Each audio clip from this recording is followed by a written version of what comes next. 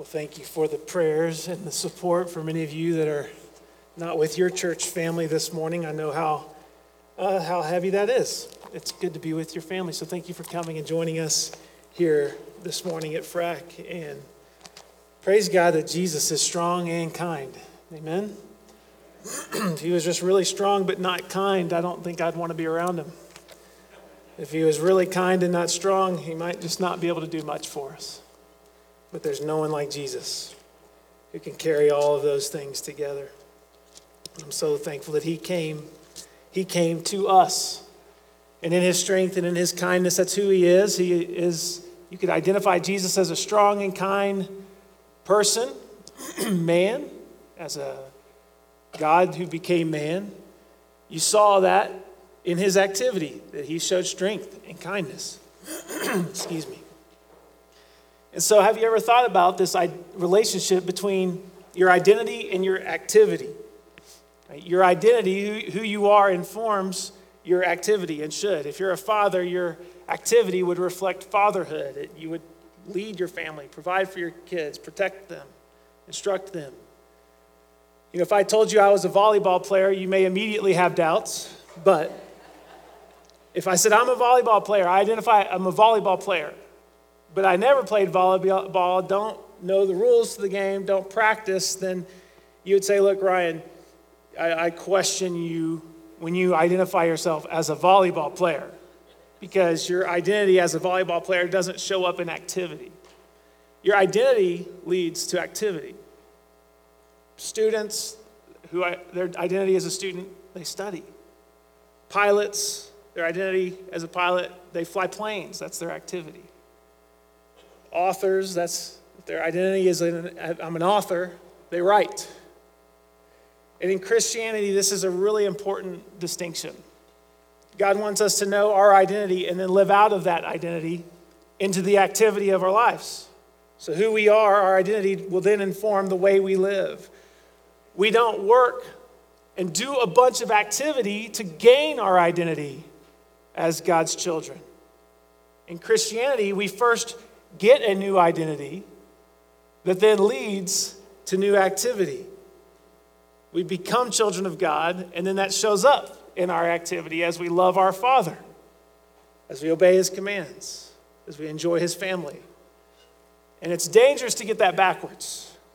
We'll talk about that in a little bit. But this morning, we're going to see that Jesus' identity will then determine his activity. So we'll see who he is from Mark chapter 1. So open your Bibles to Mark chapter 1. We'll see who he is, his identity, and what he does, his activity. Mark chapter 1, verses 9 through 15. In those days, Jesus came from Nazareth of Galilee and was baptized by John in the Jordan. And when he came up out of the water, immediately he saw the heavens being torn open and the Spirit descending on him like a dove. And a voice came from heaven, "You are my beloved Son. With you I am well pleased." The Spirit immediately drove him out into the wilderness. And he was in the wilderness 40 days being tempted by Satan. And he was with the wild animals. And the angels were ministering to him. Now after John was arrested, Jesus came into Galilee, proclaiming the gospel of God and saying, "The time is fulfilled and the kingdom of God is at hand.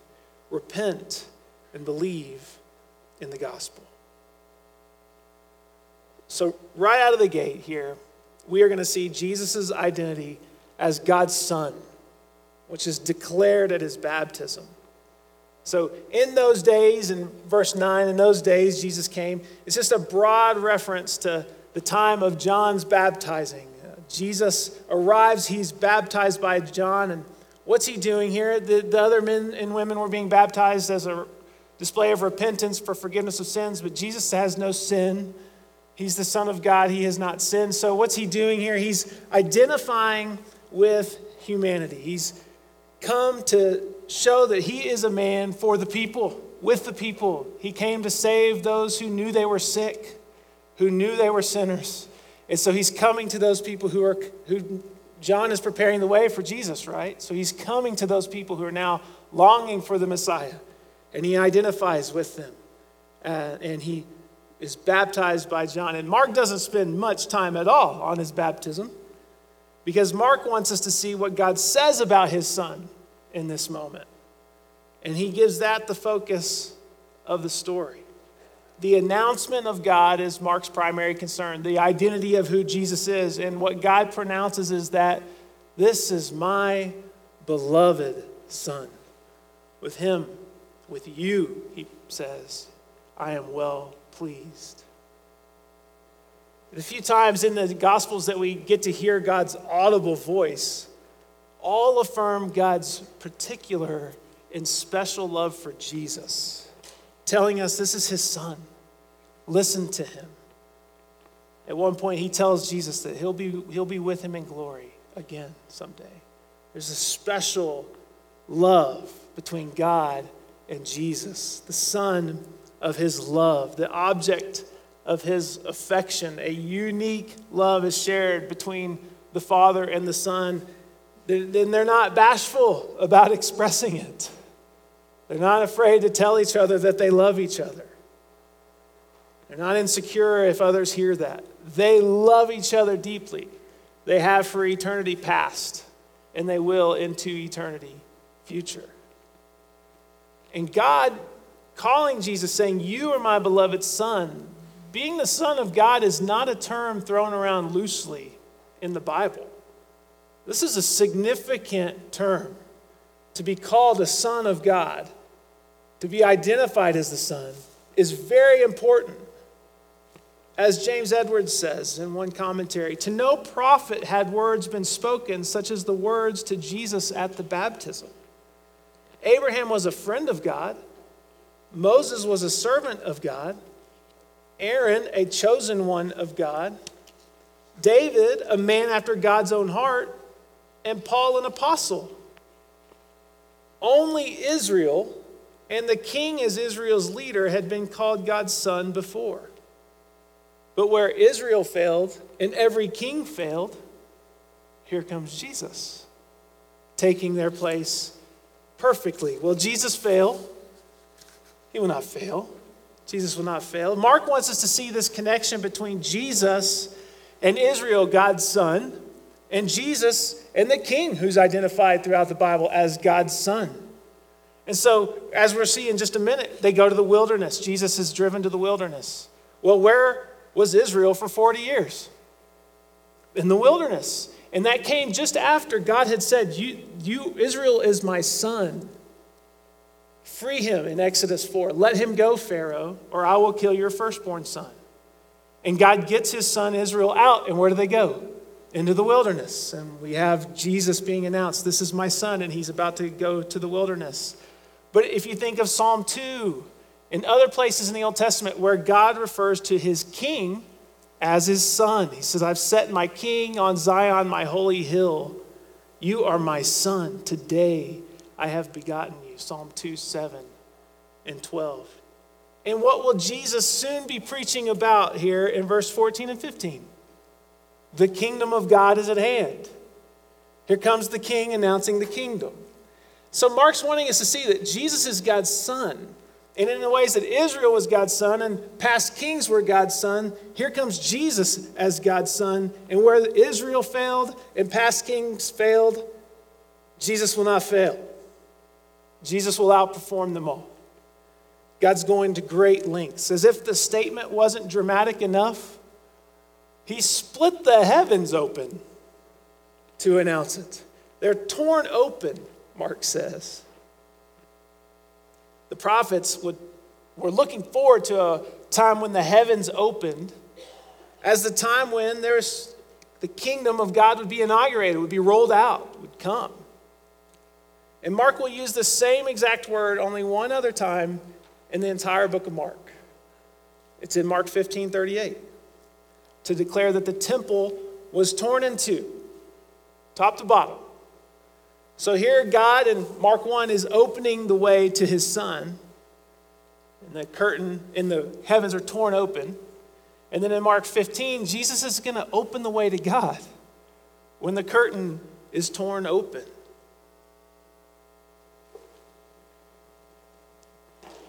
God wants Jesus to know his identity. And it's essential that Jesus knows his identity. He knew it. And all the more so that we know who we are in Christ Jesus. God's going to great lengths. This is being displayed and told to people before Jesus has even begun his ministry. So his identity is being established right now before the flurry of activity in his ministry. His identity will then lead to activity. And in a beautiful display, does the Father leave him alone after this? Not at all. The heavens are torn open, and what descends on Jesus? The Spirit of God, like a dove, peacefully coming on Jesus. All that were there saw this. So Jesus, as the identity as the Son of God, is empowered by God himself for the task at hand, for the coming ministry, for the coming work. God says, "This is my Son. I'm well pleased in him. I'm delighted in him. He has my special focus. He has my special attention. And I'm going to give him power, this power of the Spirit in his life." So Jesus' identity is established here at the beginning of his ministry. And out of this identity, he's working out this reality. He's doing activity that reflects his identity. And everything Jesus does here is going to reflect this identity. And he's about to go into the wilderness. Ministry's about to be really hard, isn't it? Jesus' life was not a bed of roses, anything but. And you need this kind of certainty for what it looks like to follow Jesus Christ. Jesus needed this certainty. He needed this identity established before he went into activity, and so too do we. So Jesus' then identity as a Son of God, which has notes of being God's beloved Son and fulfilling what Israel failed to do, is also has notes of him being a king, the king that's come to usher in a new kingdom. Well, then let's see what his activity is. His two activities that we'll see here is that he's come to conquer his foes and usher in a kingdom. Look at verses 12 and 13. The Spirit immediately drove him out into the wilderness, and he was in the wilderness 40 days, tempted by Satan. And he was with the wild animals, and the angels were ministering to him. So right away, the Spirit drives him into the wilderness. And Jesus knows Israel's history. He knows what's coming. 40 days in the wilderness. Moses spent 40 days on Mount Sinai. Elijah spent 40 days on his way to Mount Horeb, the Mount of God. These 40-day ventures were often proving grounds, tests of men's faithfulness, reminiscent of Israel's failure in 40-year wanderings. Jesus embraces 40 days of temptation in the wilderness. And he's up against Satan himself. How will the Son of God do? Mark would have us wondering, will he do better than the previous sons of God? And this is genuine, true temptation. Right? When a viable option is presented, an alternative choice, you have a temptation. You have a choice to make. Am I going to honor the Lord, or am I going to go with the sinful desires of my flesh? And the Spirit empowers Jesus now, thrusting him straight into testing. So Jesus, are you going to use your strengths and status for your own advantage or for the glory of God? And think about this. Mark writes it so briefly, and we're probably familiar with it, that it's tempting to move quickly past it. He's being tempted by Satan himself, God's adversary, a personal and supernatural enemy of God, who works to oppose God and his kingdom. And he's been at work since the beginning to cause people to doubt God, distrust his word, rebel against his law. When you've had thousands and thousands of years of practice at something, you'll be good at it. Jesus was resisting constant temptation from Satan, coming on him with force, seeking to bring him down, causing him to test God, question God's word, bow the knee to Satan instead of his Father.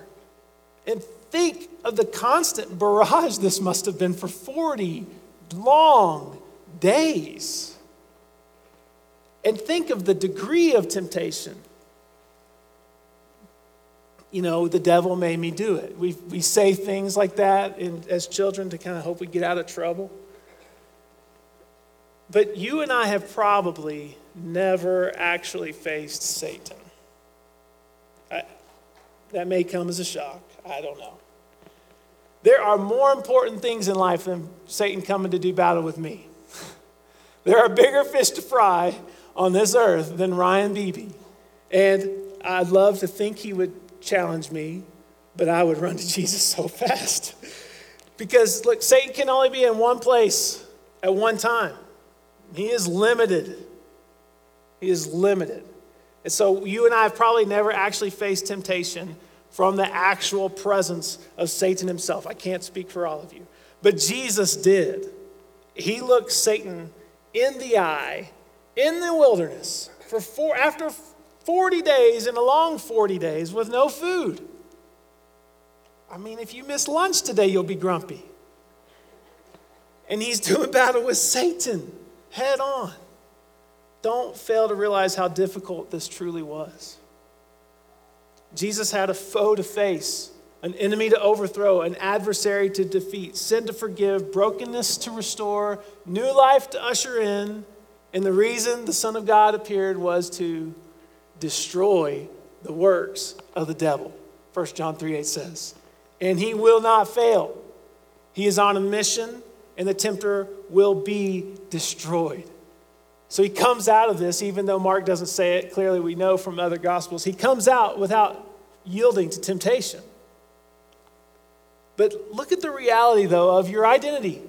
He's the Son of God. That identity does not mean you won't suffer or face temptation, does it? Immediately following God's announcement that this is my son, it's immediate temptation. He's tested. To be a son of God is to face temptation. That's just the normal activity for the children of God. So don't be discouraged if you feel like you're constantly facing temptation. Now, if you're creating the scenarios where you're facing temptation all the time, that is a problem. But the reality of temptation is normal for the Christian, for the Son of God. This is an opportunity, though, for you to identify with Jesus, who was in the wilderness, who knows the suffering, who knows the temptation, and who conquered it, and who can give you strength to conquer it as well.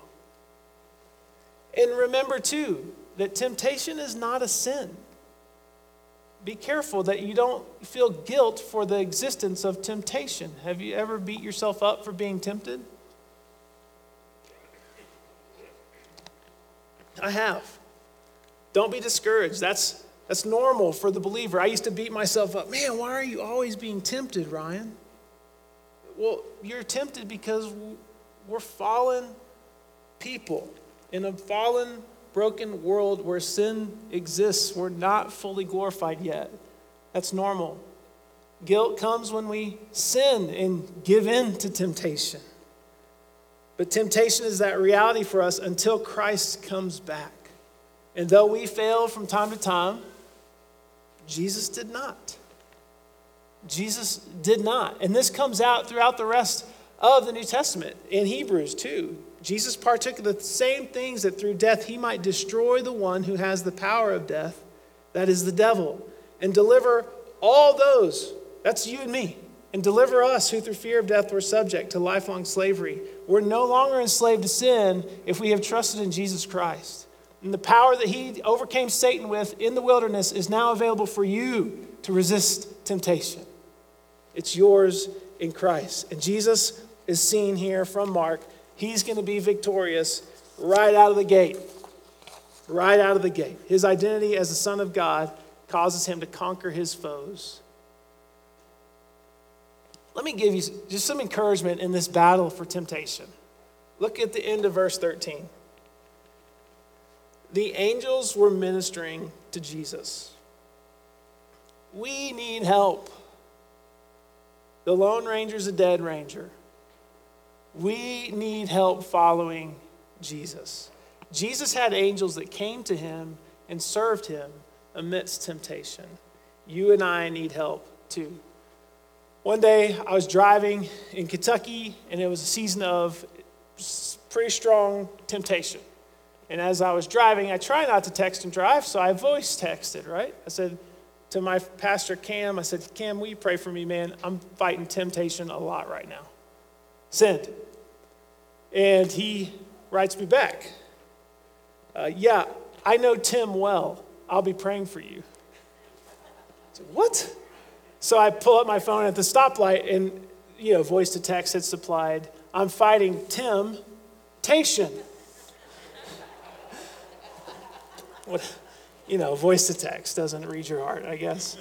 Yeah, so, but the cool thing about it was that Cam knew exactly what I was saying. And he said, look, I know Tim well. And so every now and then when we talk through in the office, like, Tim's been tough lately, man. Pray for me, God sent Jesus his angels to serve him. We don't know what the nature of that was, but perhaps one of the strongest helps you have in temptation is sitting in this room right now. A text away, a phone call away, a breakfast away, where you open up your heart. Look, this is what I'm battling. Pray for me. Pray for me. I'm struggling here.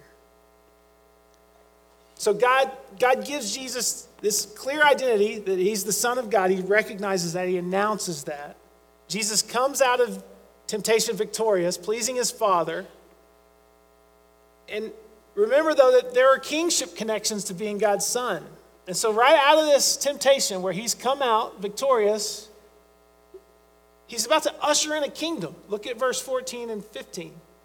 After John was arrested, Jesus came into Galilee proclaiming the gospel of God and saying, the time is fulfilled, the kingdom of God is at hand. Repent and believe in the gospel. So he comes out after victory announcing a kingdom. John had said he must decrease and Jesus must increase. And we're seeing that play out as John's arrested here. But here comes Jesus proclaiming the gospel of God. This good news surrounding the person of Jesus Christ himself. In typical Mark fashion, he abbreviates much of the teaching ministry of Jesus here. So we'll have to supply what the gospel is. But we can learn from the apostles in the early church here. They came to notice and recognize the gospel in a broad sense, referring to the works of Jesus himself, who he is and what he did.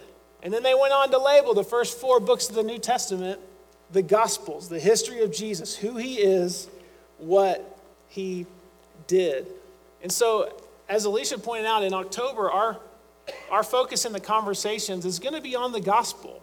What the gospel's doing overseas, what is the content of the gospel, how do you connect the gospel to your own life, and then how do we hear somebody share a testimony in a way that's relatable. So we want you to join us. But why would we give so much work to the gospel?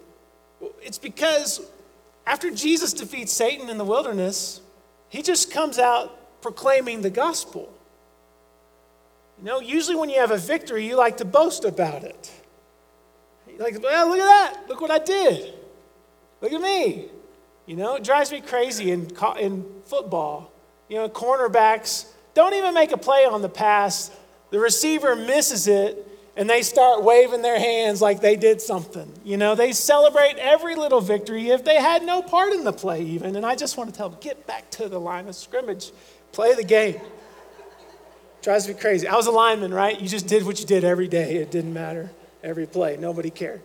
So, Jesus could have gone in. Hey, look what I just did. That's not what he did. He just comes out announcing the kingdom of God, proclaiming the time's fulfilled, the kingdom of God's at hand, repent and believe the gospel. And why is that? Because the gospel advances, the kingdom advances through the good news of Jesus. As we share the good news, the gospel advances the power of God into salvation, and the kingdom of Christ extends and goes out. It's very different from other kings trying to deliver a kingdom. So that the time is fulfilled, he says. This is a dawn of salvation has arrived. The fullness of time is here. God's purposes in Christ were being realized in this moment. The fullness of time to unite all things in Christ. And he says the kingdom of God's at hand. It's near. Not in the sense that you can now come in. Beforehand, there was no kingdom. But in the sense that in the person of Jesus Christ, the kingdom has been made personal. It's realized in the Son of God, the King, Jesus Christ. Where Christ is, the kingdom of God is. And Jesus will teach the entrance into the kingdom comes through new birth. When the Holy Spirit awakens us to faith in Christ and we believe in him, we're transferred from the kingdom of darkness into the kingdom of light, into the kingdom of his beloved Son. And in this new kingdom, we have new citizenship, new identity. And then in this kingdom, God cares deeply for his own. He has proven himself faithful to you through the years, hasn't he? He provides for your every need. And so the kingdom is hard to see, but where the king is reigning, where Jesus is reigning, is where the kingdom of God is. And everywhere we go with Jesus' rule in our lives, there are kingdom outposts where the kingdom of God is spreading and expanding right here and out to the ends of the earth.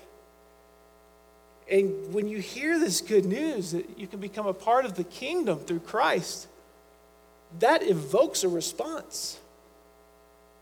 That demands a response. And so Jesus says, repent and believe. Repent. Turn from sin to Jesus and believe in who he is and what he's done. And this is where our identity then changes. Throughout the New Testament, it's expressed that those who believe in Jesus Christ are now united to him by faith. And that's where his identity as the Son and the King becomes a shared identity with us because we are in him. And God's special love for his Son is now his special love for you. And someday we will reign with Jesus in his kingdom. How that works itself out in detail, I don't fully know. But we will rule with Jesus. And so Jesus is God's Son, and united to him, you are too through faith. Jesus conquered temptation, and in him you can too. We're more than conquerors through Christ. Jesus ushers in his kingdom, and in him we will reign with him. The kingdom consists of joy and righteousness and peace in the Holy Spirit. The kingdom is contained with the Holy Spirit, fills us and empowers us to live the King's ways, to obey the King's laws. Not just in talk, not just in power, not just in talk rather, but in power. The power of the Spirit of God alive and at work in us. And so Mark is telling us that the kingdom has appeared in Jesus, and that kingdom advances through the proclamation of the gospel. Through the proclamation of the gospel.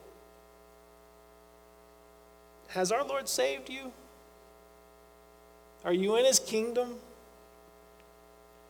Do you know your new identity as the Son of the living God and a citizen in his kingdom? Because your identity now flows, your activity now flows from that identity. Being a son of God and being a citizen in his kingdom now transforms the way you live. Let your identity in Christ shape all of your activity.